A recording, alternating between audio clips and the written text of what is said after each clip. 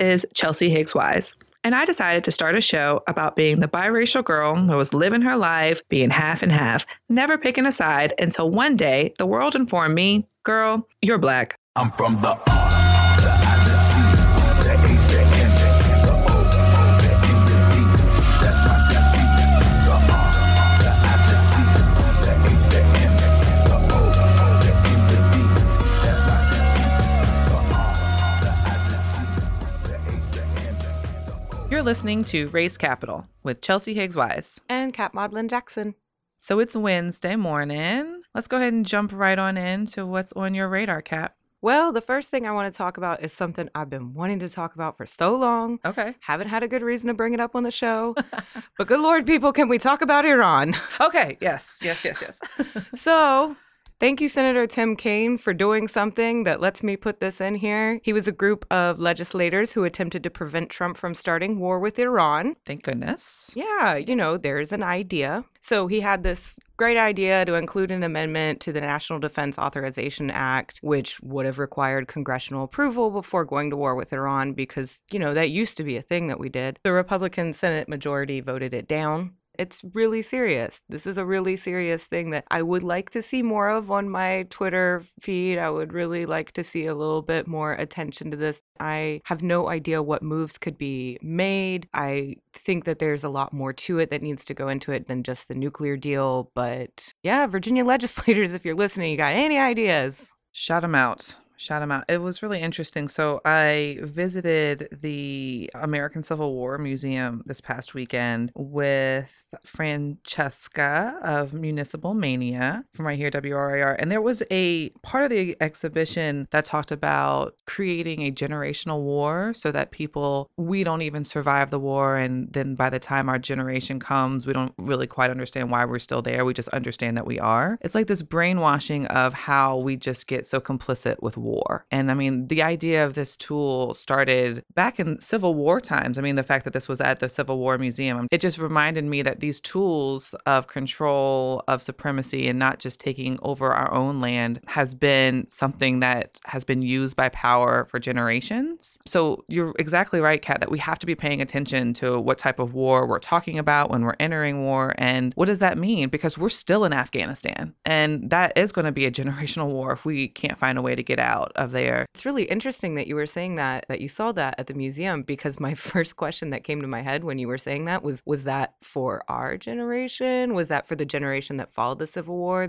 Those following generations that saw the Daughters of the Confederacy inventing the myth of the lost cause? Like, which generation were we talking about Exactly. here? And that's exactly what I put on there. If anyone's interested in jumping onto Race Capital stories and the highlights, that was one of the pieces that I just kind of put in there, is like these generational narratives. It could have applied to any of them back then and even to now. So it was a really good question of, this is interesting in what context this was in. Yeah, so you took the field trip. We took the field trip. It was totally random on a Sunday fun day. And Christy Coleman, the head curator, boss lady of the American Civil War Museum, was tweeting about how she felt really comfortable and confident that her work intentionality will live on even past her. And that's really the importance of setting up these spaces and these voices and these places of storytelling, that it's not just the one person, one lens, that in that way it can stand the test of time. So she had tweeted about that, and I woke up on Sunday and I was like, it's a great day. And I got Fran to go and visit that, and we decided to share that because we love sharing these stories and what type of places we can learn from here in Richmond. And we were pleasantly surprised, to be really honest, because let's be real, talking about Confederate history for Black women is not necessarily a space that we feel invited in. It's like, oh yeah, we're going to see ourselves, we're going to see our stories, we're going to be able to connect to this. So that's why it's been opened for a couple months now, I believe, and I haven't been able to really get excited about it yet because I'm so anxious about what stories will be told. But big ups, big kudos to that team. There was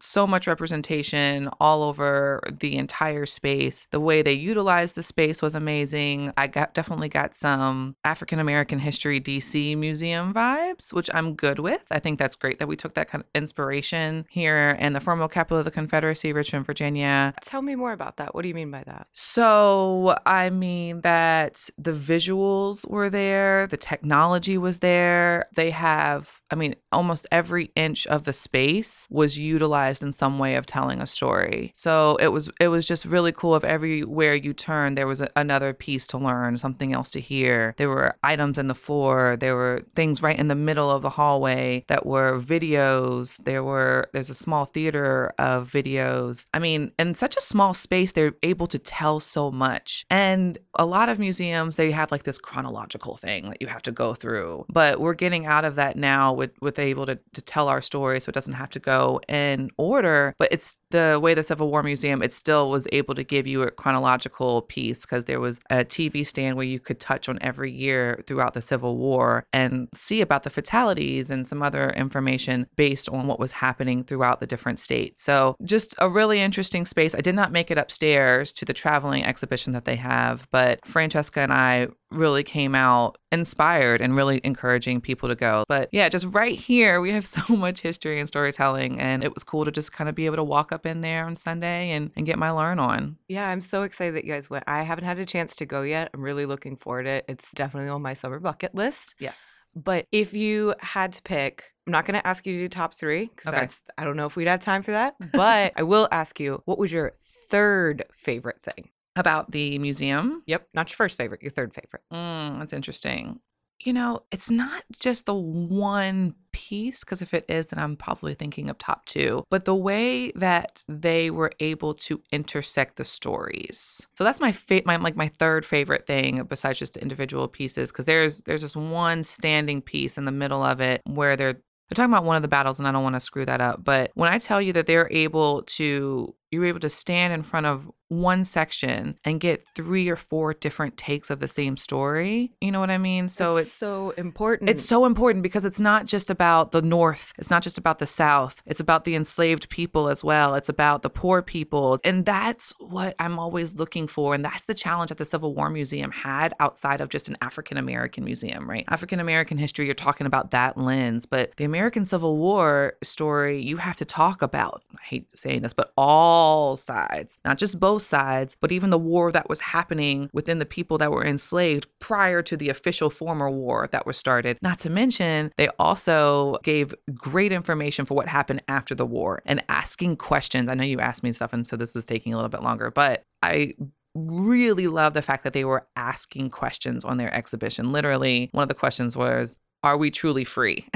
So it's not just after the war ends. There's a whole other room that talks about the 13th, 14th, 15th Amendment, asking these questions and talking about other systemic barriers that came up. So I would say my third favorite thing is just the way they were able to intersect those stories. And bravo, because I'm a pretty big critic of that. Yeah, I think asking questions is one of the best ways to invite somebody to engage in a story. Right. And just lastly, I'll say that I was able to go in, not focus on the traumatizing past, the Confederate flags. And I was able to just walk right past those and still find so much that connected right to me. So many stories that I could stop and feel inspired from that I didn't have to search for my own representation. So just bravo.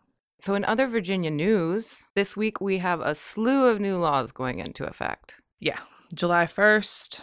You know what that means? Any big ones that are on your radar? Yeah, so on the lighter end, bars can advertise happy hour prices now. You know what? I was really hyped about that. I was like, yes, that's always been a thing that was freaked me out. I was like, I could call, what are your specials? I'm sorry, we can't tell you over the phone. Right. Tobacco age is 21, so you got to be 21 to buy cigarettes now. It's got a lot of mixed feedback, but... Yeah, and just really working in the realm of marijuana justice, I have to ask of what this is going to mean for our young Black boys that are using tobacco, like that paraphernalia to roll certain things, or even with hemp and CBD. So now are they going to continue to be criminalized and targeted because now they can stop you for these certain tobacco products, right? It's not just about marijuana is illegal, but now we're still opening the door for that. So understanding how some of these laws create other ways of targeting Black and brown, especially Black and brown youth. That's a really good point. Yeah. And so on the heavier end, there's a slew of new laws on the books designed to stop the bleeding from Virginia's evictions. So there was that study from Princeton that came out indicating that Virginia has some of the highest rates of eviction in the U.S. The new laws, among other things, will give tenants who've received eviction notice more time to pay rent and fees. Right. And they will also limit the number of legal actions a landlord can take. The landlord-tenant laws here in Virginia are outrageous. So what this really is creating some sort of equity for the tenants that need more rights and access to just help and support. And if anyone is in that business, you will know that right now the landlords have way too much say. And Eviction Lab RVA is doing a lot of work here in Richmond to not just give more time, but also look at the root cause of a lot of the evictions here in Richmond, Virginia. So yeah, and Senator Jennifer McClellan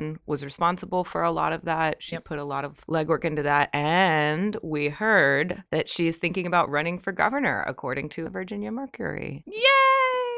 If you know anything about me, I've been a big Jen McClellan fan for a while, and I think that it is time for a Black woman governor. I think she's ready. I've had a lot of mansplaining done to me in the last couple of weeks about women politicians and after the Arthur Ashe piece, and just like, are women able to take that leadership? Do they get the crowd hype at the gala? Did Jen give the governor speech that got everyone ready? I don't know, because I felt like Terry did a really good job. First of all, I didn't go to the gala, but number two, yes, Kat, your face is correct, but that is really the mansplaining I've been getting of like, well, I just don't know how she's going to do in front of the crowd. Yes, that is so important. And number two, I don't even agree with you. I think Jen is great on a mic, but it's also like, who's going to work this policy, right? Jennifer McClellan is the person that you can invite and ask about legislation. And she is one of the most, I hate to use the word articulate because it's used in such a terrible way with Black women, just to say that we're educated. But truly, when we're talking about legislation and able to break it down so that we understand, I've never heard a Virginia legislator do it like Jennifer McClellan. And that's why she's everywhere when it's session or after session to explain it for everyone, because she's the best at it. And that's who I want in our Virginia legislator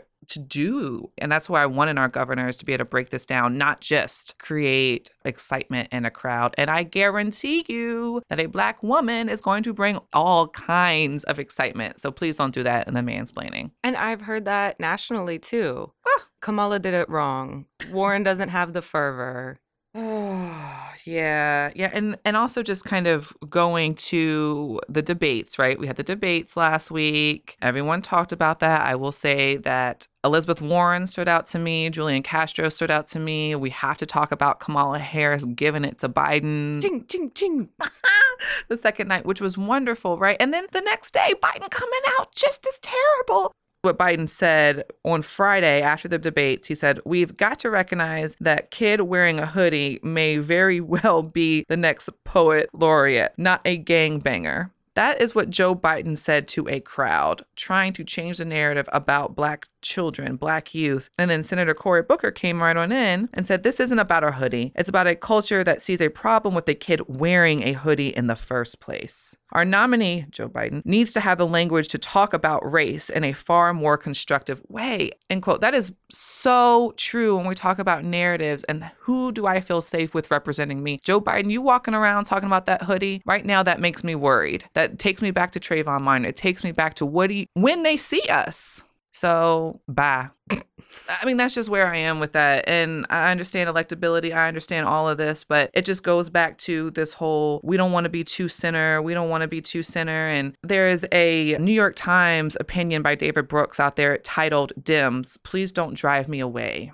I've been seeing some moderates here in Richmond sharing this article, especially some Pete fans, just saying, hey, we don't like it that the Dems are going so far left. The narratives and the topics they're saying, it's so far left. It's divisive. These loud liberals are going to chase us away. Well, it really goes back to the stories of like When They See Us. Netflix reporting that over 23 million accounts worldwide have watched that series of When They See Us. And we all know that each account probably got 3 or 4 people people on there, right? We all sharing accounts for real. So it's way more than 23 million, but that means that people are interested in Black stories. And these Black stories make for better policy. And that's all that these people in the center don't want. That's what they want to shut out. They want to shut out our stories. They don't want to hear our trauma. They don't want to hear our tears. That's just too much for them. And then I keep hearing about this fiscal conservative when it comes to money, economy. Looky here, if our social problems are not met, then we're going to continue to have the poverty and the eviction and the hunger that are causing these economy fiscal problems that you are concerned about in the first place. Yeah, economic issues are social issues. Come on. Economics is a social science. Come on, y'all. Stop separating the two just for your own comfort. Speaking, I just got to bring up Alabama. We all know that Alabama just needs to be thrown in the trash, right? We get that. But a Black woman is now being charged with manslaughter because she, quote unquote, initiated an argument with the father of her baby, ended up getting shot in the stomach herself, and is now being charged manslaughter for the death of her baby because she, quote unquote, initiated this argument. And that's what these laws in the South are really doing to Black women, as well as some poor women as well. But that's why the abortion laws right now are so important as well, because women can now be charged with manslaughter. I mean, with the death penalty in some states because of choosing to terminate their children. So this idea of protecting life at incarcerating and criminalizing these women, which we know there are Black women, that's why Planned Parenthood has the shirt Stand with Black Women. It's not just because, yes, the diversity, Black women have a voice. No, it's specifically for these rules, these laws that are going into place about what our life means versus the life of an unborn fetus. That's what these Stand with Black Women shirts and signs and paraphernalia mean. So make sure you get it right. Make sure you understand what these messages are doing. And I mean, Virginia ain't too far to the South yet, and depends on where our election goes this November. And if you're interested in local races that are looking to unseat Republicans that are in favor of these types of very harmful abortion laws, there's a delegate, Josh Cole, up in Fredericksburg that is running that would love some support there. Last, just to put this out here, that there's a poll tax going on in Florida now. In 2018, after November races, many people were gaining the right to vote. Well, then Republicans came right on in and said, we're going to slap a poll tax. Before you get your right to vote again, you have to pay these fees. So stop telling me that these issues of busing and things don't matter, because they're the same tools that are coming about to be used against us. Also, some good news, though, over at the border. It looks like that doctors are going to be let into the borders because the children, including infants and expectant mothers, are cold, dirty, hungry, and sleep deprived. So that is a win for the crisis down at the border. And taking it right back here to Richmond and Virginia and our art scene. There's a lot of going on. We love our art here in Richmond. Excited for our guest today, but just kind of reminding everybody here that we are a street art city. The murals create the space, it creates the excitement. And we're going to hear some stories today about some of the first street art festivals that were brought here in Richmond, and how a company called Art Wino was brought into Richmond to complete this festival rather than using the artist right here in Richmond. And in that, like a narrative that we hear quite often, instead of using the talent that's here, the resources that are here, we bring in other people. But what did that do to the artists here that were trying to survive? What did it do to our mindset here in Richmond? And what did it do for Black artists and Black art here in Richmond? So this week on the show, we're welcoming the crew from All City Art Club. Hear what I say. We are the business today. Fuck shit is finished today. RT&J, we the new PB&J. We dropped the classic today. We did a tablet of acid today. Lit joints with the matches and ashes away. We dash away. Donna and Dixon, the pistol is back. All right, welcome today. We have the All City Art Club folks joining us on Race Capital. Welcome, y'all. Hey, how you doing? Why don't we go ahead and introduce y'all? Start over here with Mr. Genius. I'm Silly, I guess the founder of All City Art Club. Yeah. Just the idea guy, I guess. Hey, Silly. What's up? I'm Dom. I guess you can call myself the digital experience designer of All City Art Club. So anything that you see online, the website, I help with the Instagram, anything you see online, most likely it's me. So y'all are already online, the Instagram. Where could they follow you guys right now and find you? Yes, on the website is allcityartclub.com and the Instagram is allcity.artclub. Okay, Black woman back there doing it. Yes. Hey. Hey. My name is P.T. Carroll. I usually play the shadows. This is probably my first time actually speaking out, but I am the partner of Silly the Genius over there, and together we're Black Belt Jones. And so we're just under this nice creative umbrella trying to get the word out. Very cool, very cool. So I had the pleasure of meeting Silly. Has it been like a year now? Yeah, about around a year. Around a year. Jess was here. I was really looking to talk to grassroots artists. I was writing a piece in RVA Mag about Black artists in the South Side, and you were one of the first names that came up, and I sat with you and you were able to tell me a lot of this history in Richmond that I just didn't know and understand, even though driving in the streets, I see all this art on the wall. Richmond has the name of the art city, and the walls and the art are changing Richmond. And when I sat with you, it even turned my lens to a completely different view of understanding, the same narrative of what it always is, right? It's always a system that's behind the magic that we're looking at, and exactly how Richmond came to be and how Richmond had all this art on the wall. Would you mind just telling us a little bit about the history of Richmond from y'all's view of the mural, like how the mural life came to be in Richmond? Well, Richmond kind of always been known as an art city just because of VCU. VCU was, I think, still is considered one of the best art schools in the country. So there's a ton of vacant property just like up and down Broad Street. And they brought in Shane, I can't remember his last name, but he runs Art Wino based out of DC. So they brought him in, and he brought in, what was it, the G50, G20? It was something like that, like yeah, G40 something. Yeah. 40, yeah. Yeah. So he brings the G40. And when is this? You're saying this is like 2012.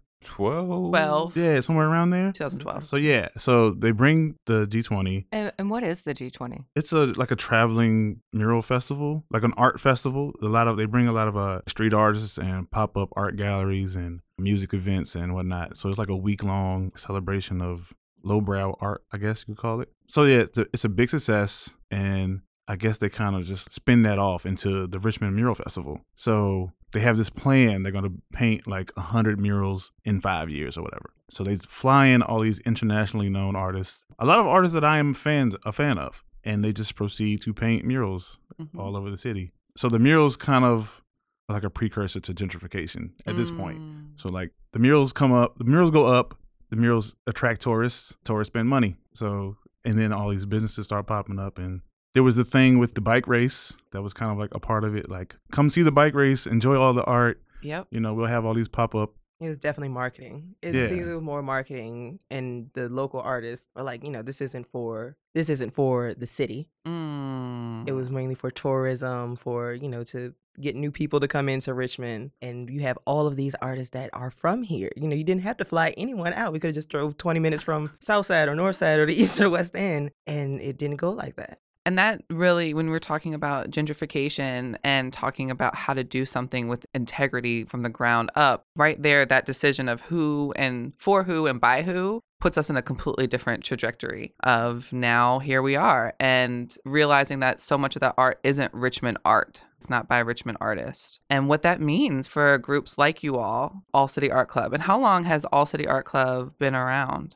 About 2 years, maybe? Yeah, about 2 years. And how did you all come to be? It's really like, it's really me just out of anger of wanting to like be involved in a lot of the street art and whatnot that was happening, but not being able to get in. Like you just running into like closed doors. I remember they put out a call for this. I think it was a street art festival or the mural festival, but they put out this call on like Facebook saying, if you know of any wall space, message us, like send us addresses. So of course, me want to be proactive, I sent them pictures, I sent them addresses, and they kind of gave me this lukewarm response of like, that's a little too far off the beaten path. Oh, we want to focus on like the art district and whatnot. And I'm thinking to myself like, yo, who cares where they are? They're in the city. So just drive over here and see them. But they had a different plan. So I decided to take it upon myself. Like, you know what? I'm just going to do it myself. Yeah. And I remember, just from my perspective, the footwork that he actually put in. I don't think a lot of people actually understand how many no's and how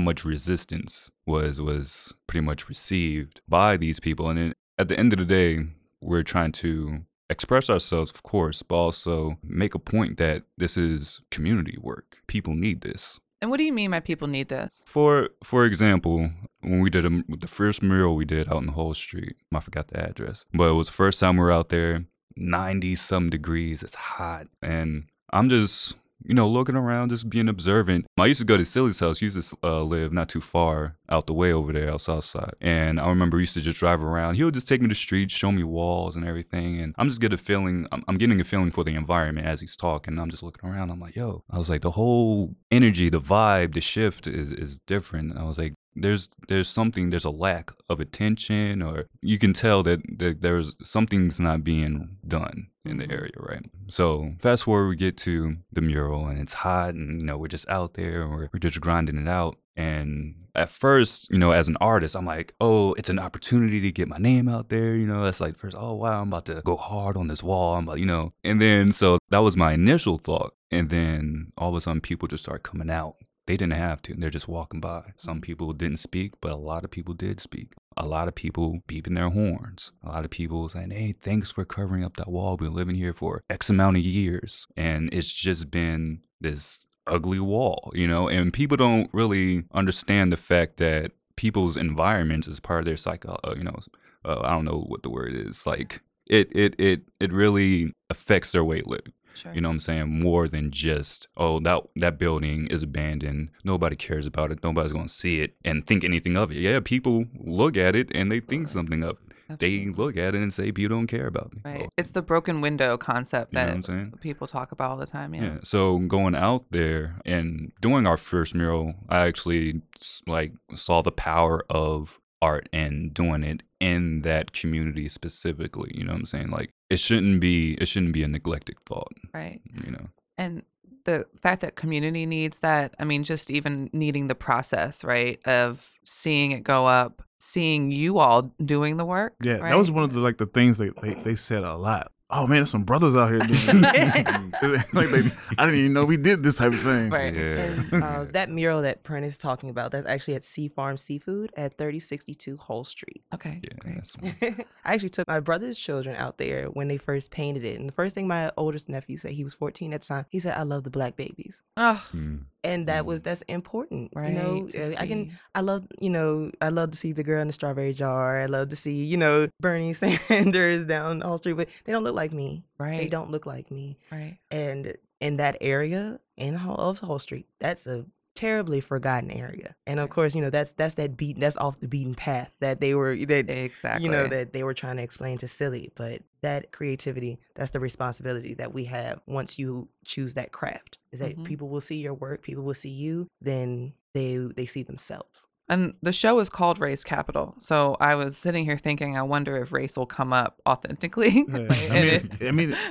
Every time that I'm out there, it comes up. I painted a mural on Northside on Brooklyn Park on the side of Boogaloo's Diner. 210 West And Brooklyn. You better come through, black woman with the marketing. so I'm painting, and like in the mural, there's it's all like cartoon characters, but they're all black. And the biggest character is it's a black woman with a big blonde afro. But I'm on a ladder painting, headphones and not really paying attention. Lady walks by with her daughter and she stops and she's like, Mommy, she has hair like me. So it's like little things like that where it doesn't seem like much, but God. that's a big part of what we do. Every time we're out there, Right. somebody stops just to point out that oh, yo, it's some black people out here doing this. Right. Representation matters because we don't see it. We don't even think that that's part of the choice of how this impacts the community. And you mentioned the community needing that, but I'd also just like to ask you all, how do you all need this as your form of expression? Because this isn't right now, you all aren't able to do this full time and support yourselves, right? So this is still really passion driven for you all. Yeah.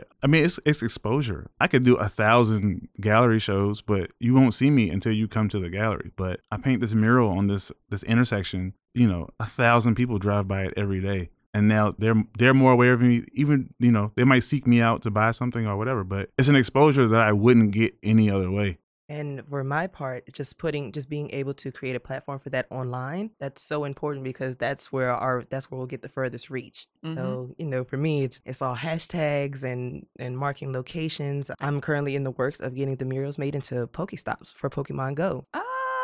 Right, because That's dope. I play Pokemon Go, and a lot of the murals are Pokestops. So But on that one strip of Whole Street, it's very bare. Right. And I'm like, I'm sure those kids around there or at least want to play Pokemon Go too, but there's nowhere to get more Pokeballs. Right. So that's in the works now.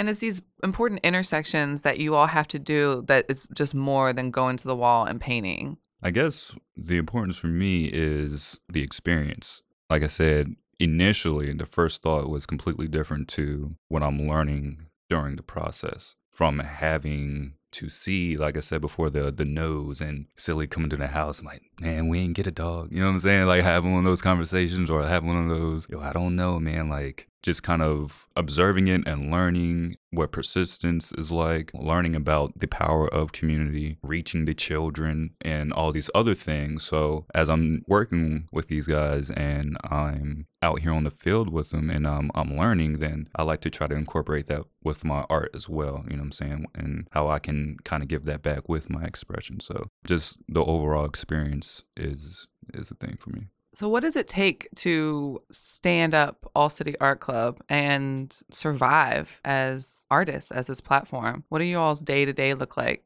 Oh, man. It's a very little sleep, I can tell you that off top. Very early text messages and emails.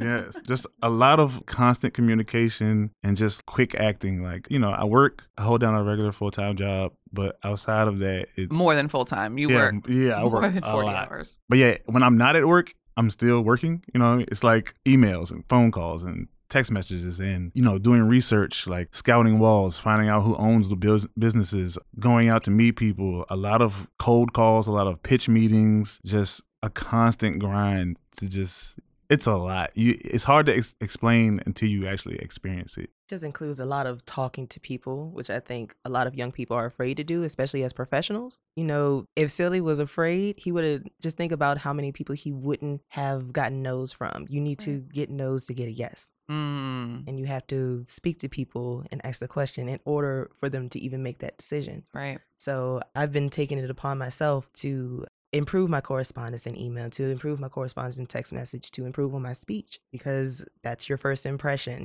They see me, and then as soon as we open they see us, for one, as young Black people, and they already have that notion of this is going to be some mess, or this is going to be this. Right. And as soon as we open our mouths, as long as we know what we're talking about, we have the facts, we have the numbers, which are especially important. We'll at least have that confidence to go in and not so much demand a yes, but at least solicit a maybe. And Dom, what else do you do out in this world? Oh, I model. Talk about it. Yes, for the past, it's almost 10 years. I'm almost reaching my 10 years modeling. And Young self.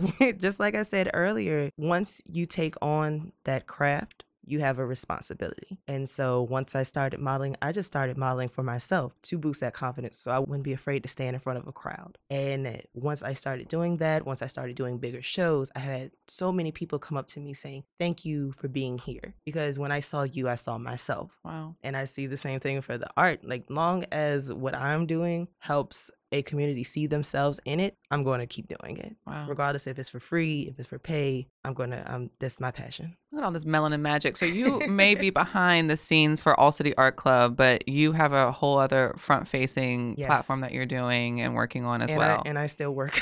And you work a full-time job. Yes. Yep. Sounds about right. It's good stuff, man.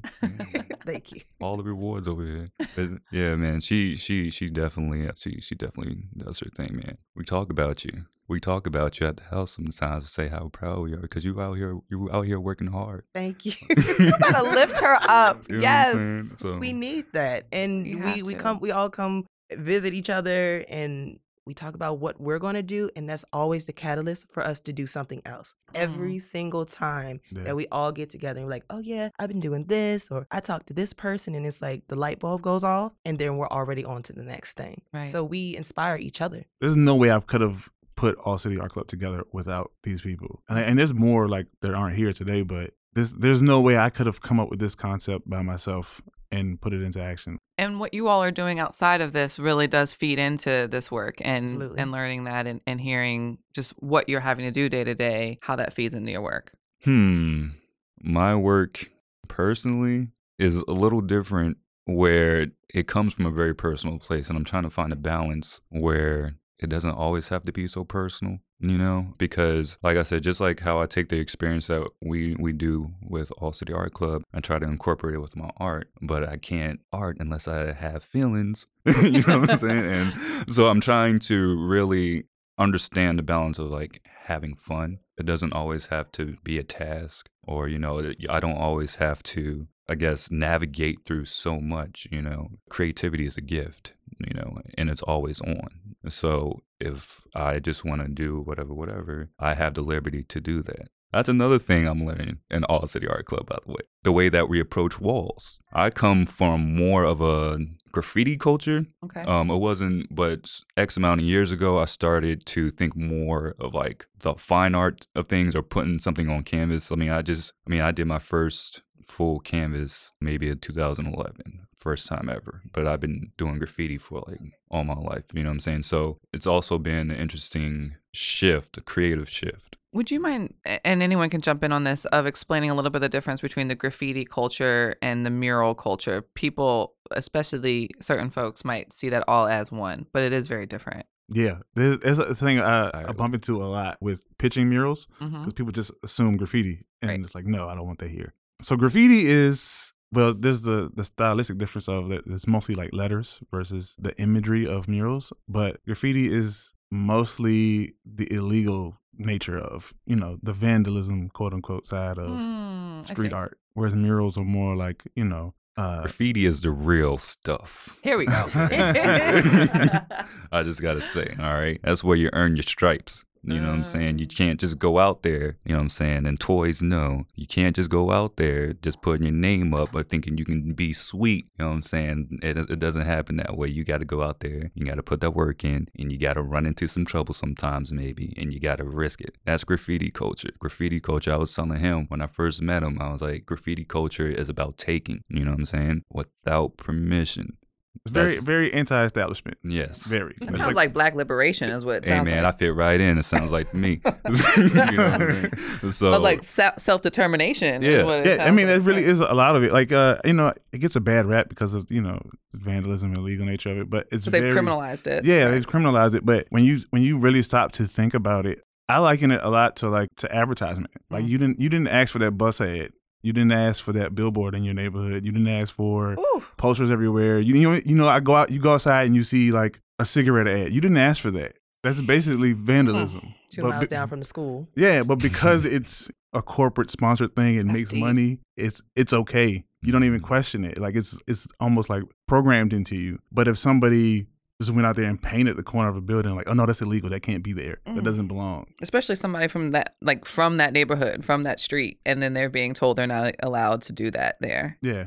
It's an ongoing internal war within the graffiti culture. I'm not sure how much it is now, being that more so they're acceptable with street art, and you see a lot of more murals being out here. So going back to the question as far as like what the difference is, street art more so, it's a little more curated.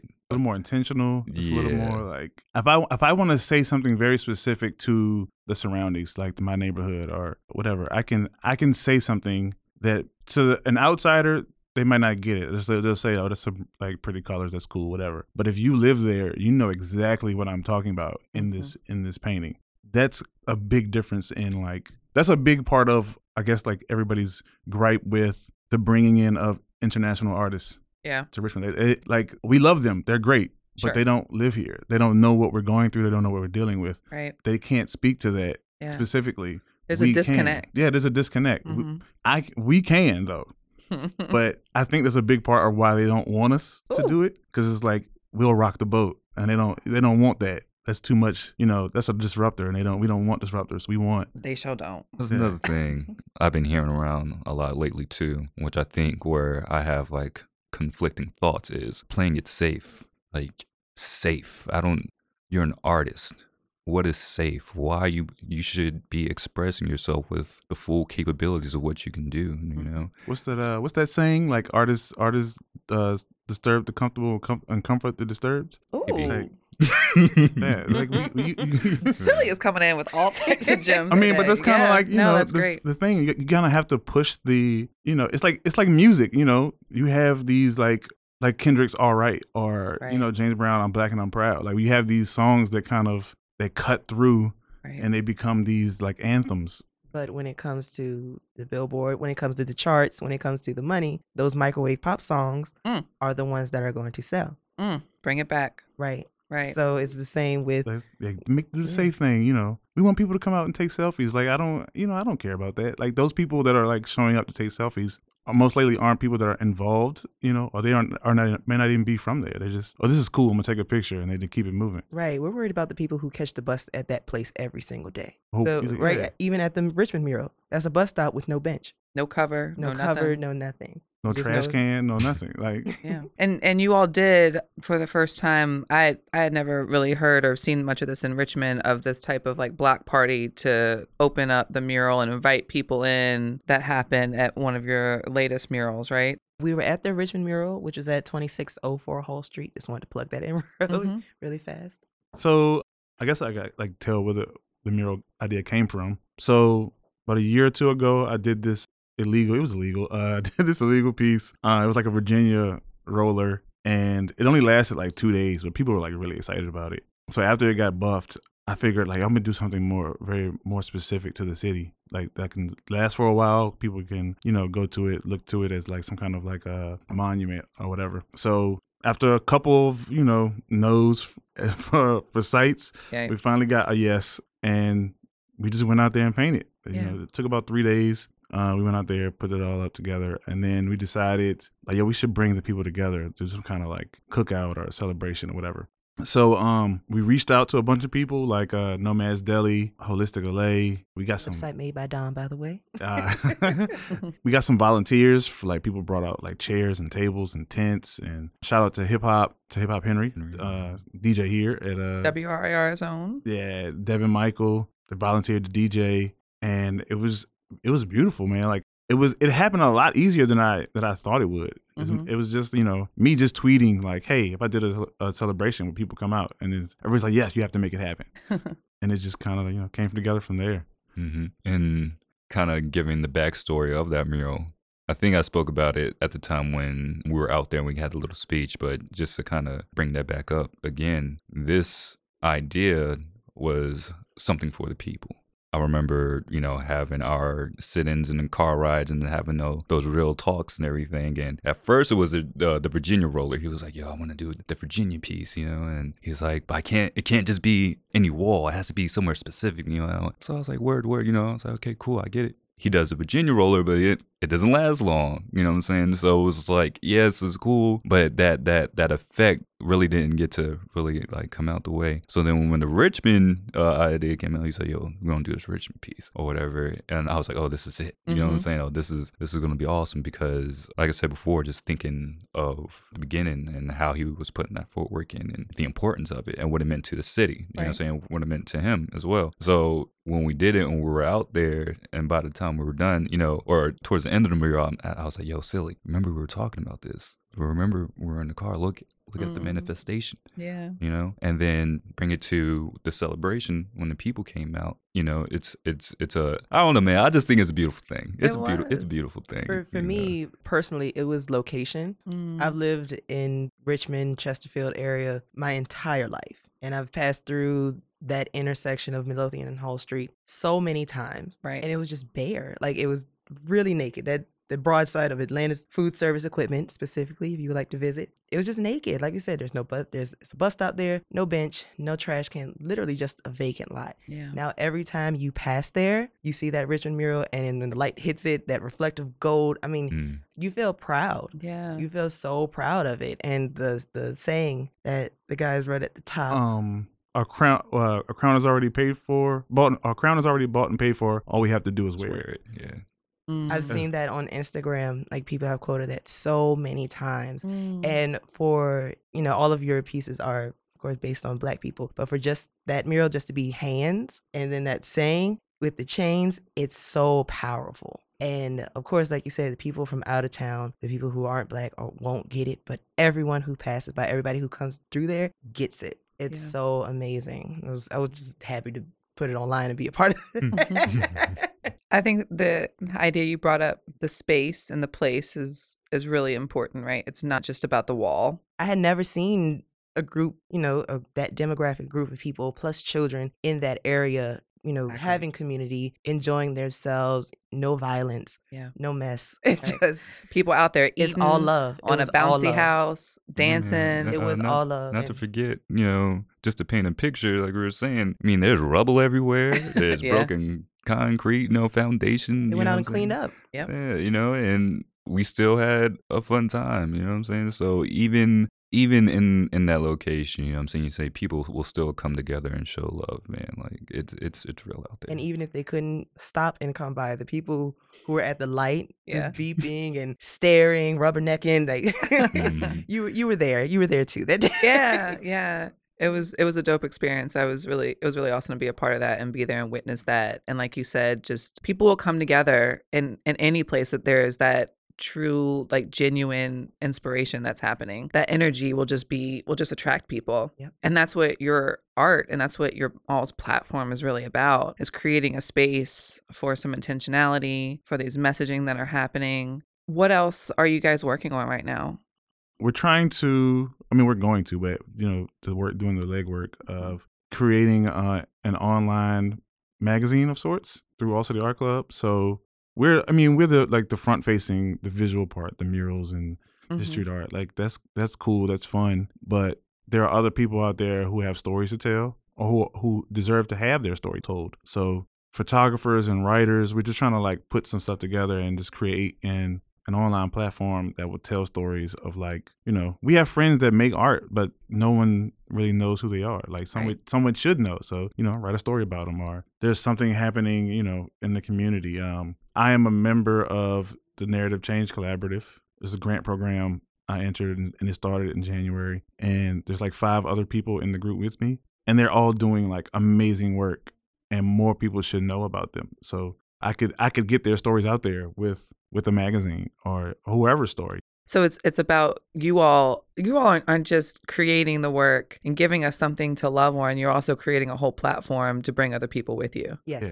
Through the visual medium, the written word, whatever. Any way we can get our stories out there and create art and just, be loud and be seen. And that's the hustle, right? Like it is. It's create whatever content you can, whatever platform you can to get the message to reach whoever is out there, whether they're reading it, listening to it, looking at it, like create that content so the messages and the truth can be out there and be heard. And so there's a pipeline for others to follow so that they don't have to go through and hear all the no's that you all have heard. And I really appreciate you bringing up the no's each time, because that's part of the process, right? Like you had to have the no's before you got the yeses. I know folks are really excited about what you all are doing and what's to come. So how can they follow each one of you all, and specifically what's up next or what is out there? Because I know you all just finished something pretty new this past weekend as well, right? Yeah. The mural it's at the intersection of Hull Street and Broad Rock. So 3102 Hull Street. Yeah. Yeah, I was There about to you go. mess it. I was on 3204. I got you. So yeah, it was me and Prentice and another friend, Lonnie, another Richmond artist, amazing Richmond artist. Like I learned a lot from him before I became, the Celia that you all know today. And he had moved away to Atlanta, but he's back now. So yeah, the 3 of us went out there and just had fun with it and just painted another mural. But yeah, more murals going up, and keep your eye out for the magazine. We'll do something to announce the launch. And just more merch. Like if you want to support, we have a GoFundMe on the website. There's a donate tab. But if you want to get something for your donation, just buy a t-shirt. And just to piggyback off that's at allcityartclub.com. And I will be heavily working with the magazine. So if you, like I said, if you're a writer, even with other creative mediums, if you're a chef, if you're an artist, whatever medium, if you're a photographer, if you model, please definitely hit me up for that.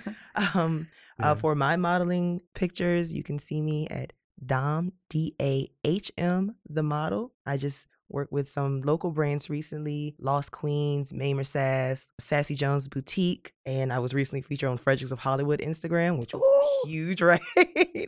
And of course, I'm always doing my digital marketing. You can also contact me on that same page. If you need a website, if you're creating a platform online at all, please hit me up and I will be more than welcome to help you. Awesome. Well, I ain't got much going on. Lies. Well, how can people follow you? Well, you can follow me at _PT Carroll on Instagram. Right now, I'm just a work in progress. we do have some pretty cool merch coming up soon, some really cool designs that I think people are going to like a lot. So I just want to emphasize that the merch is definitely going to be a hot topic. Nice. Nice. All the merch sales go directly back into us doing more projects, more murals, some more art shows, trying to build a platform for other artists behind us. But yeah, just to bring it back to that quote, like the crown is already bought and paid for, all you do is wear it. It's like standing on the shoulders of your ancestors, or just the people, leaving the door open for the people behind you. Exactly. And so before you guys leave, I have to bring you on to do something that we do with all of our guests. What's your privilege?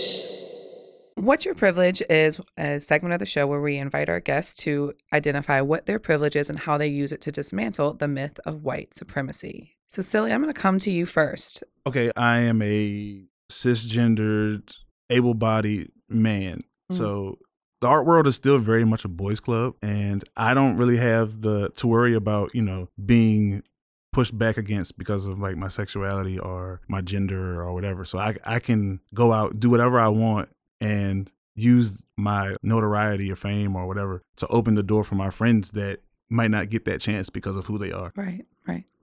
Oh, for me, well, I have pretty privilege. And regardless if, I am Black, I'm beautiful. And I know that. So I use that. I walk in it and I confidently go up to anyone saying, I want to be here. I want to do this. I'll have bright eyes and a smile on my face. And saying, hey, I want to be here. I had to demand my space just as much as any white model. I go to agencies and, they'll say, we already have a Black model, but then they'll have 16 models that look exactly the same and they all have blonde hair and blue eyes. Right. So, I use my pretty Black privilege to assert my space. I love that. Well, for me, it's just a privilege to be alive, and no man is greater than the next. I don't believe in any kind of ranking system or anything, and fear no man but God. So my privilege is believing in myself, and because I have also the privilege of being Black, I can really show them when I express myself that there's no control over me. You know what I'm saying? And I think that's really my motivation when it comes to that. I love Black people when they talk about privilege. It just sounds different, right? And from when you hear white people talk about it, because it's part of the struggle. That's the struggle of just being Black, and having that privilege is part of the role. My privilege is being able to have any type of platform to have access to these artists and open any kind of doors that I can for these artists. Seeing everything that Silly's doing, I've been inspired by your work for the last year. So helping any way that I can, whether it's NCC or the Mural Block Party, like I'm one of y'all's biggest fans. And I have the privilege of saying, hey, I have a show, come talk on that. Hey, there are grant opportunities. You should go apply for that. So I just use that privilege and my knowledge of the institution to open up doors and opportunities. And that's a privilege for me because I get to watch my friends do some really cool stuff. And thank you for that, though. Yeah. Yes, thank you. Yeah. Before I met you, we were struggling. And you kind of like kickstarted, you and Lauren kickstarted a lot of this. Lauren for writing that article. Yeah. And you, like meeting you and you just like pointing out, hey, yo, you should do this. You should talk to this person. Like that really like opened the door for a lot of the stuff that we're doing today. So, yo, thank you. And that stuff is totally free, y'all. We can all do that for each other. There's nothing stopping us from just open up those doors and connecting one another, because we're all magical. Once we make that connection, stuff is going to happen. And yeah, big shout out to Lauren. I'm glad that you brought her up in that writing. What was that story of how can people find that? That was a really good one. What is that story? That was on Scalawag Magazine. Yeah, Scalawag Property, Magazine. Poverty, and Aerosol, Street Art's Impact on Richmond. I'm going to keep you with me, Dom. I'm going to just grab you in my pocket for the promoter. Well, thank you all for being with us. All City Art Club. Keep watch, y'all. Some big things happening. 6 in the morning, fire in the street, burn, baby, burn. You, that's all I want to see. I always appreciate talking with street artists, especially ones that have been around Richmond for so long and understand the landscape.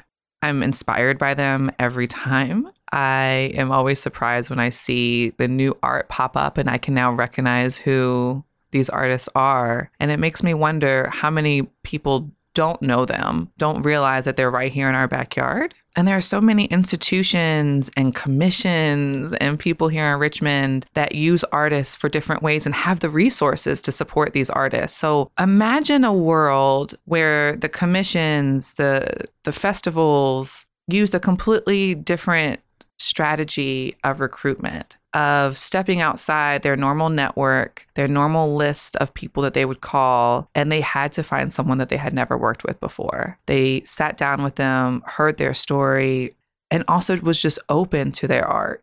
Imagine what that would do for so many artists, for our own economy, for our own livelihood, if those in power with influence didn't make that quick text message to the people that they've always worked with. And we just learned more about what was happening in the city. And it makes a stronger connection, too, between the artists and the viewers and the Richmonders who are viewing it. Because, you know, it's like they were saying in the interview, I loved how they were talking about you have the piece of art across the street from the bus stop, and they know that bus stop, and they know the people there. And so they're able to create a piece that's a lot more relatable than somebody who doesn't know that bus stop, who isn't familiar with the inner workings of the city and that particular what would otherwise be a random spot for somebody who's not from here, who's not familiar with that part of town. They can make a better connection. Yeah, and that's why it's so important that we talk about place, space, and time. This is our place. We're creating the space very intentionally, and the art that comes out is based on the time period that we're living in. And why don't we value that here in Richmond more? And that's why it's so important that we learn more and hear more about and why we say former capital of the Confederacy so often, to remind people about the place that we're standing in.